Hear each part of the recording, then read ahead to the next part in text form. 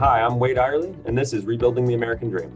In this podcast, we introduce you to thought leaders who are shaping the lives of the next generation to discuss the challenges and innovations shaping higher education and how we can adapt to give students a strong foundation for their futures. Today, I'm joined by Dr. Beth Akers, an academic, an author, and an economist. Currently a resident of the American Enterprise Institute, she was formerly a senior fellow at the Manhattan Institute, where she focused on labor economics and the economics of higher ed. She previously served as a fellow at the Brookings Institution and a staff economist within the Council of Economic Advisors under President George W. Bush. Also a writer, Beth co-authored Game of Loans, The Rhetoric and Reality of Student Debt, and her writing's been featured in the New York Times, the USA Today, and the Wall Street Journal, to name a few. Beth, thank you for joining us. Thanks for having me, Wade. So Beth, can we start by diving into your own experience with higher education? How you decided to go to school, where you went and why, and what set you off on the path you've been on? Well, so I wouldn't say an exceptional student in high school. I did okay, but I wasn't academically focused. When I went off to school, I sort of knew that I needed college as a bridge to become financially independent, but I felt very kind of frustrated by the process. And I kept getting advice like follow your dream and, find your passion. And so that led me to a very expensive liberal arts college in upstate New York, where I had chosen to attend because they had a fantastic musical theater program, even though I had no disillusions that I had any sort of talent that would allow me to participate in that. After about a year of taking out student loans for what felt like summer camp to me, I realized that I had taken a class in economics that my parents had kind of forced me into. They said, well, if you're going to be at this school, you need to take something practical. And so maybe if you get a business minor, you'll be able to get a job someday. And so They were kind of right, because I took a first year economics course that I just felt like, made so much sense to me. And I realized I was probably the only one in the room who felt that way, which seemed like an indication that this was something I should pursue further. And so I got myself out of that very expensive environment that I really, wasn't sure why I was there in the first place. Went to the state school nearest where I grew up, SUNY Albany, and threw myself into studying economics. I had a sense that that would be a pathway to some sort of job. I wasn't quite sure what it would be, coming from a family, with kind of more practical higher education experience, like engineers, or my mom was a chemist. And so I had a sense that this was a path, and I dove right in, and it got me to where I am today, with a few other twists and turns along the way. I had a very similar experience. I took an Econ 100 class and went, oh, this is for me. I'm home. Mm-hmm. And it just clicked. And you can look around the room and there's, 38 other kids for whom it's like, not so much, right? Yeah, right. Their thing, but for me, it definitely sort of resonated. So economics is the path, but you've sort of specialized in the econ of higher ed. Yeah. Right? How did you make that sort of, not pivot, but that specialization? Yeah, so I had in mind that I was going to become an economics professor. I felt very inspired by that Econ 101 professor I had who wore a fanny pack to carry all of his chalk around and constantly had like hand marks on his butt from chalk, and thought, yes, that's what I want to be. I know that's not typical inspiration story, but that's what it was. And so I went straight from undergrad to graduate school and started a PhD, which in retrospect was a mistake. I didn't know a lot about the world. I didn't even have a practice of reading the newspaper. I'd been, a very bookish, student. I studied math. And then I was then thrown into a world where I was told, okay, now write a dissertation. And I had no clue what to write. I didn't have anything to say about the world quite yet. So I kind of scrambled to look for opportunities to take a break from grad school. And I was very lucky to have one fall into my lap, which was to go and work in the White House for a year. This was at the end of the Bush administration, so I expected sort of a quiet year. In the end, it turned out that there was a little known student loan crisis at that time, which was that private lenders who were at that time making federal student loans were saying they couldn't make loans because of the liquidity crisis at the time. And so I was on a team that was tasked with implementing some emergency legislation that would allow loans to continue to be made for the fall. And it succeeded. I mean, the legislation was good, the implementation was good. And I don't think most people knew there was a crisis at that time, which I think is, for government, a pretty huge success. And so after spending that year kind of with a deep dive in higher ed finance, I went back to grad school and suddenly had something to say about something, and that something was higher ed finance. And so I wrote my dissertation in that area, and then have been really lucky to continue to have opportunities to study and pontificate about that space. How crucial do you think the government's role is when it comes to pursuing change in higher ed? Change in higher ed. I mean, I'm kind of a conservative style economist, so I feel like, it's critically important that we have access to higher education in the United States because it is the primary mechanism for social mobility. And in the absence of, any sort of tremendous safety nets like might exist in more socialized nations, that seems just critically important to me. So I always come back to say, like, the government's main role is to make sure that those pathways exist. The primary way that we do that is through subsidies, Pell Grants, and the making available financing that the private market would not provide in the absence of government intervention. And then, in terms of innovation and change, that's a really hard one. I think that that's something that we're always grappling with. You kind of, when you come from that very theoretical basis, you're thinking, okay, we already know what works, right? That's like the presumption, and we could just put some money behind it. In practice, we see some things that we're putting money behind are working and other things are not. And there's some things on the horizon that might work, but we don't necessarily have a mechanism for getting our federal resources behind that. So, I think that's an open question. It's one that I'm grappling with. How do you kind of open the purse strings a little bit for innovative models, whether they be of financing or of education, so that we can promote change, as we learn more about what works in education. Do you think the old political phrase is never waste a crisis? Do you think the pandemic has opened people to more innovation in higher education or closed them off? And are things sort of better or worse as a result?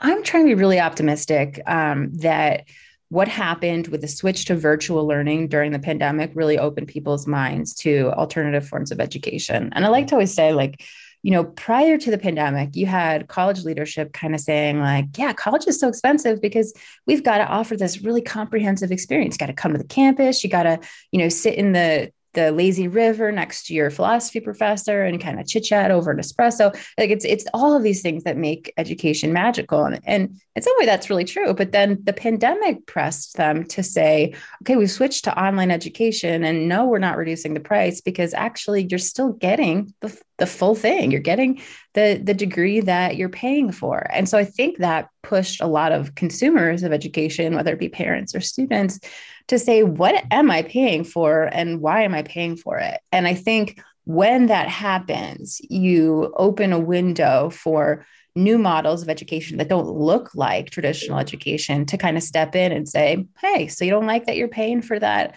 lazy river and the climbing wall and the espresso with your faculty, which I don't think ever actually happens. But, then come here. We've got something that looks a little different, and maybe it's a better fit for what it is that you're looking for. And so I'm optimistic that, this was another kind of gentle shove in that direction for consumers. Given your specialization as an economist, what do you think about the financial commitment of college? I think you and I agree that college pays off, but most of the innovation that I see, even being attempted in the space, is still about sort of reducing costs or finding alternative financing mechanisms. Is college too expensive? What do you see out there that makes you hopeful? So, for a long time, I was going around like the DC public speaking circuit and saying, like, college is not too expensive. Look, it's like bachelor's degree is worth over $1 million. People aren't paying nearly that much to get it. So, like, it's a great ROI. Like, what's the problem here? It turns out that's not a really satisfying story for people to hear, because they feel like something is really wrong, and it does have to do with the price tag. And, I've come around to a framing of the problem that I think is really similar to yours, Wade, which is to say, college is not too expensive. College is too risky. And so, I think that's important. It's not just semantics, because when you frame the problem that way, you come to really different solutions than the ones that are, currently on the table, especially in Washington. So we're talking about making college free, canceling student loans, and that all implies that the price is too big, right? And rather than trying to reduce the financial burden of college when it doesn't pay off, which is risk. Yeah. We quote you a lot in some of your research said, look, the average student's paying $181 a month in their student loan. Like, an average student borrows $7,000 a year, graduates with $35,000 in debt after 5 years. It takes 21 years to pay it back, but the payment's $200 a month, Yeah. and you can make that payment if you graduated. The problem, as we articulated, is that you're an individual, not an average. And so if it doesn't work for you, well, that's a different scenario than it working an average, right? Right. So yeah, I think that recasting it as risk is obviously something that we feel passionately about. What do you think needs to be done to continue to ensure that college is accessible to everyone, that debt doesn't hold people back, and that we can mitigate that risk? Obviously, I mean, we have an idea, right? But like, what else do you hear? What else do you see that might help address that for people so that they can access, higher ed? Well, first and foremost, from a policy perspective, you need to fix the safety nets that already exist, right? That's kind of baseline. So we've got income-driven repayment, which in theory offers kind of an insurance policy for people who borrow to pay their degree, but we know it's not working that well. So we could fix that quite easily, streamline the policy, have there be one income-driven repayment program that we can easily publicize and make sure that people understand. That would go a long way. But I'm also really excited about what's happening in the space outside of policy, which is your world, Wade, which are these innovative financial products that basically offer the type of consumer insurance that we're really used to and comfortable with in other spaces, but less so in education. So kind of the beginning of that, at least in terms of my interest, was when I started following the discussion about income share agreements. Gosh, must have been almost a decade ago now, when I think Purdue was bringing a lot of people together to talk about how can an income share agreement offer the sort of protection that we're talking about, protection from that downside risk that a student borrows, but their degree doesn't pay. And then how do you make sure that they're not stuck underwater with that investment for the long run? So, I've over time seen that space is a bit larger than income share agreements. I also am really keen on following, your work with degree insurance. I like that it's very plainly advertised as insurance, because I think that's a helpful descriptor, and it helps people realize like what is the mechanism really trying to do. But I also like things like the wage guarantees or job placement guarantees that we're seeing at other institutions. Ardeo is behind a lot of that as well. So I think these are all great solutions. And what I like that's happening in the private sector is that there are a variety of different types of quote unquote insurance models. And I think that's great because different students have different needs. Their downside risk is different. And so it's great that we're seeing that institutions can offer financial products that are delivering the service that their students actually want or need. I often compare the Apple Store to Radio Shack, right? Like the shopping experience is better at the Apple Store. It's easier to understand what you're getting. You got small, medium, and large, right? Whether that's in memory or chip speed or whatever it is. Yeah. Radio Shack can do everything, but you can't figure out what you're buying. And too often it feels like in higher ed, income-driven repayment, some of the things you talked about, right? Like it's a Radio Shack experience. A lot of well-intentioned legislation that has you, making all sorts of disclosures, get to a place you just blind everybody. I mean, I feel fairly safe in saying you've likely never read your rental car agreement, but you've probably rented a lot of cars over the term, of your life. And yet all the disclosures are there and you just sign it because so instead of disclosing anything to you, you actually get no value from it. Right. Yeah. That's a good comparison. And the same thing happens here. Here's your student loans. Here's everything about it. And they just go, okay.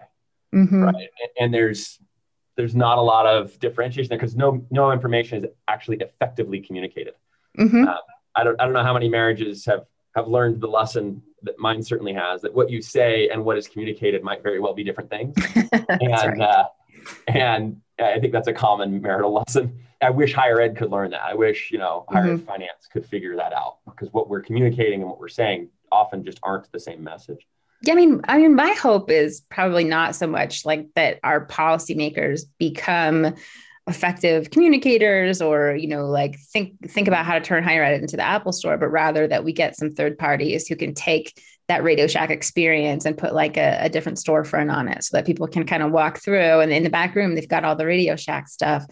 But in the front, you've got those like really helpful Apple employees. I think there's room for private sector involvement here. I think it's unfortunate that a lot of what we've seen in that type of innovation has been not particularly consumer friendly, and I'm thinking of all those voicemails I get about how I can refinance my student loans, even though I don't have any student loans anymore. And so I think that people have become a little bit skeptical of the third party support of higher ed financing, when in fact, I think it's really going to be the answer in the long run. So we've got to figure out a way to get people to know what is good innovation and what is not.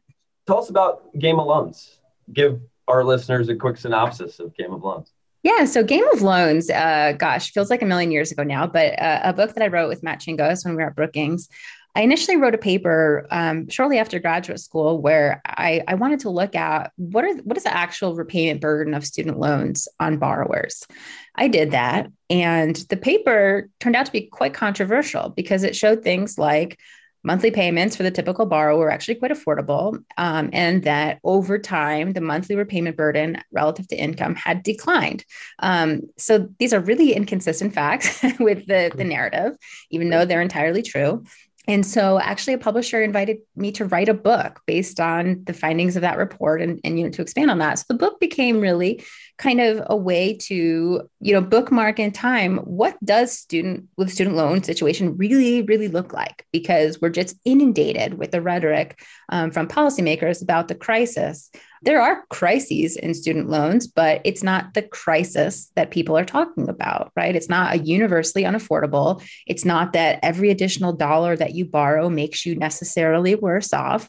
And so you need to tell a much more nuanced story. And Game of Loans really tries to do that. So tell us a little about your next book that's coming out, Making College Pay. Yeah, so Making College Pay is a real pivot for me. Game of Loans was an academic book, and I was, trying to reach sort of these wonkier audiences that I kind of already knew liked my stuff. This book is different in that, like we talked about, this shift in framing of the issue from cost to risk.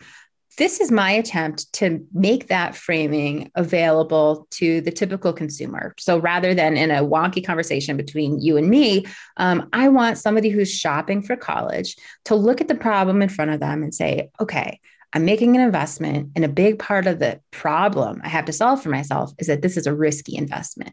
So how do I make choices that minimize the risk, and what tools are out there to make college less risky for me and to make sure this makes sense for me? So I had to walk through things like, how do you do a basic cost benefit analysis when it comes to thinking about where to go to college?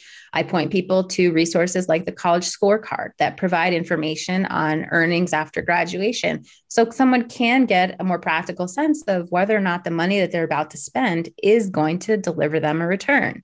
And then I close the book talking about these innovative solutions like income share agreements. Wade, I talk about your product in the book and show that, we're moving in a direction where the problem of risk is a solvable one. And the consumer really needs to be tuned in to wanting to solve that problem so that they have a best chance at making decisions that they're not later going to regret.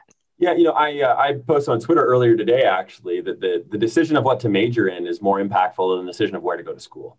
Yes. It has a greater control over the outcomes and what you're going to earn when you graduate. And we spend, years applying to college and figuring out where we're going to go and what that experience is going to be.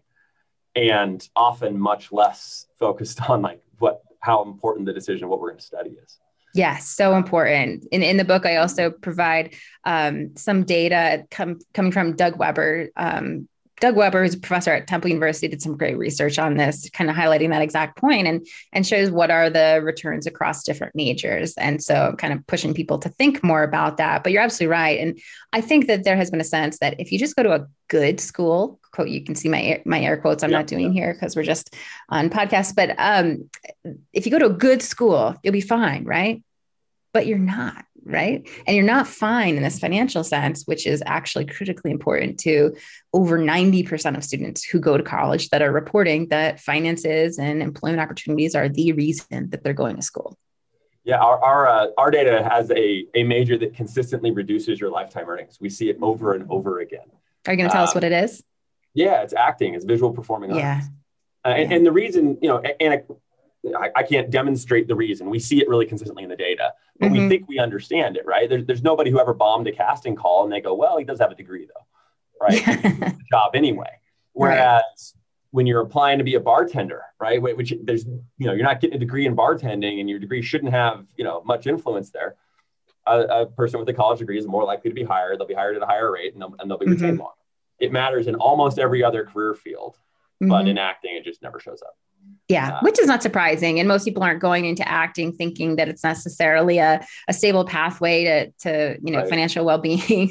but it's good to point out. And I also like to point out that some of the majors that we think of as, being putting you on a path towards prosperity are less so than you'd imagine. Like, I think it was a neuroscience that as an undergraduate major without any graduate studies actually has a shockingly low employment or earnings after graduation. And that's, not something I would have guessed. So you got to actually be a bit more careful than just the ones that we would have anticipated. So I hired a PhD in neuroscience as a head of product at a previous company. I mean, he spent, 12 years studying something and goes, I just can't make any money doing that. So yeah, it turns out, right? Another one, my head of coding was a PhD in astrophysics. The code skills I learned to, see the stars were just more useful in other ways. Right. So it's not just the rigor of the program, it's the market demand for the skills that you bring to the table. So yeah, and the skills is often the piece that gets masked in the major choice, right? Yeah. Like one of the most popular or most in-demand majors on Wall Street is a nuclear engineer, a physicist from the Naval Academy, because they get fluid dynamics and how things move, which means they can model how markets move, right? Right. And it's just it's an application of a skill set that was probably not the path some cadet started on, but turns out to be highly remunerative. Right. Like my electrical engineer brother, who's now working in finance in New York City. Exactly. Right. Yeah. So what do you think institutions can do better to engage students from different walks of life and communicate this message to them? And then what should parents be thinking about when they're talking with their kids about college? Yeah. Okay. So on the first one, what can colleges do better? The thing that I've learned from watching innovative organizations in higher education, this is like outside of the accredited higher ed space, is that they're successful when they make connections with employers themselves so that they have directly built a bridge for their graduates to the jobs.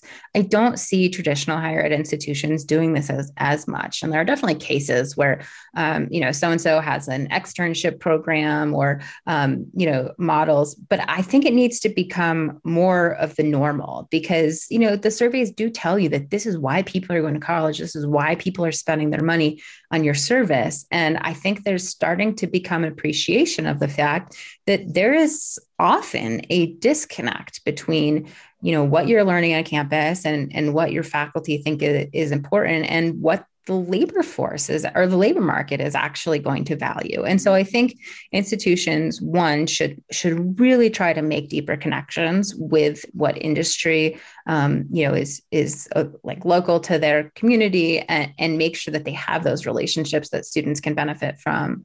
And then on the parent side, I think it's the same. I mean, one, I like to say you need to, before you even think about shopping for college, saving for college, whatever, you need to think about what college means to you and why you're going.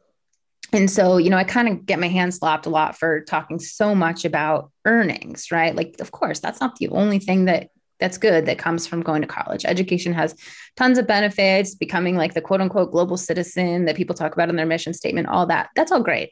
But I think for most families, if they sit down and say, why are we going to shell out this money for, either it's myself or my child to go to school, it's because they're looking for a financial return. And, I tend to think that the best way to guarantee that you're going to get that is to think ahead about what endpoint you're trying to get to and work backwards and figure out what's the least expensive, most efficient path to get there. Call me crazy, but having a plan seems to make a lot of sense. And we have made a business of telling people you don't need a plan, right? This is go follow your passion, explore yourself, take coursework. And that's a lovely idea. And if you've got all the money in the world to support your child or yourself to do that, then go ahead, do that. I would love to go back to school and explore my interests even further. But the practical reality is that we don't all have that luxury. And in the absence of that luxury, having a plan and figuring out the best, cheapest, most efficient way to get there is the way to go. I said to somebody the other day, if you want to be a Victorian era gentleman farmer, then knock yourself out and study like Irish poetry from the middle centuries. But if you want to get a job when you're done, you need to think about what employers are going to want you to know.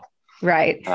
And I mean, that's exactly the point. Last question then, since you and I have talked several times about what we're building at Degree Insurance, tell me your thoughts on, insurance as a risk transfer tool and what you think the impacts might be of schools offering something like ours. So I love the idea of insurance for higher education. What you're doing, which is kind of like explicitly insurance and other products that effectively provide insurance. I think that it's so important because we know that insurance only works in places where the product is pretty good, right? You can't insure something that's altogether lousy, right? If for the most part, people are crashing their cars every day, like car insurance wouldn't make sense, right? It only works because there are occasionally times when you crash your car, somebody backs into your car in the parking lot, right? But for the most part, driving is a safe experience. Education is the same way, right? We know all those average numbers that we talk about, those tell you that education is a good product on average.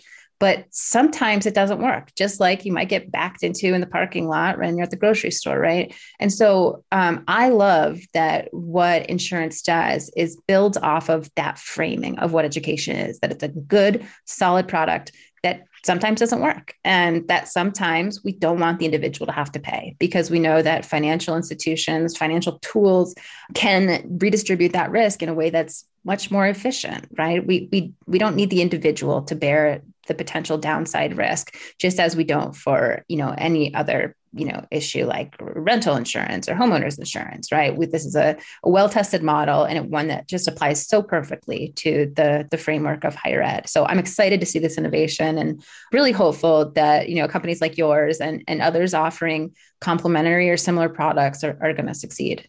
Well, I appreciate it, Beth. And I want to thank you for coming on. It's always a pleasure to connect. You've been listening to me, Wade Irely, co-founder of Degree Insurance, and this is Rebuilding the American Dream. You can find out more on our website, americandream.fm, or follow us at Degree Insurance. Until next time, goodbye.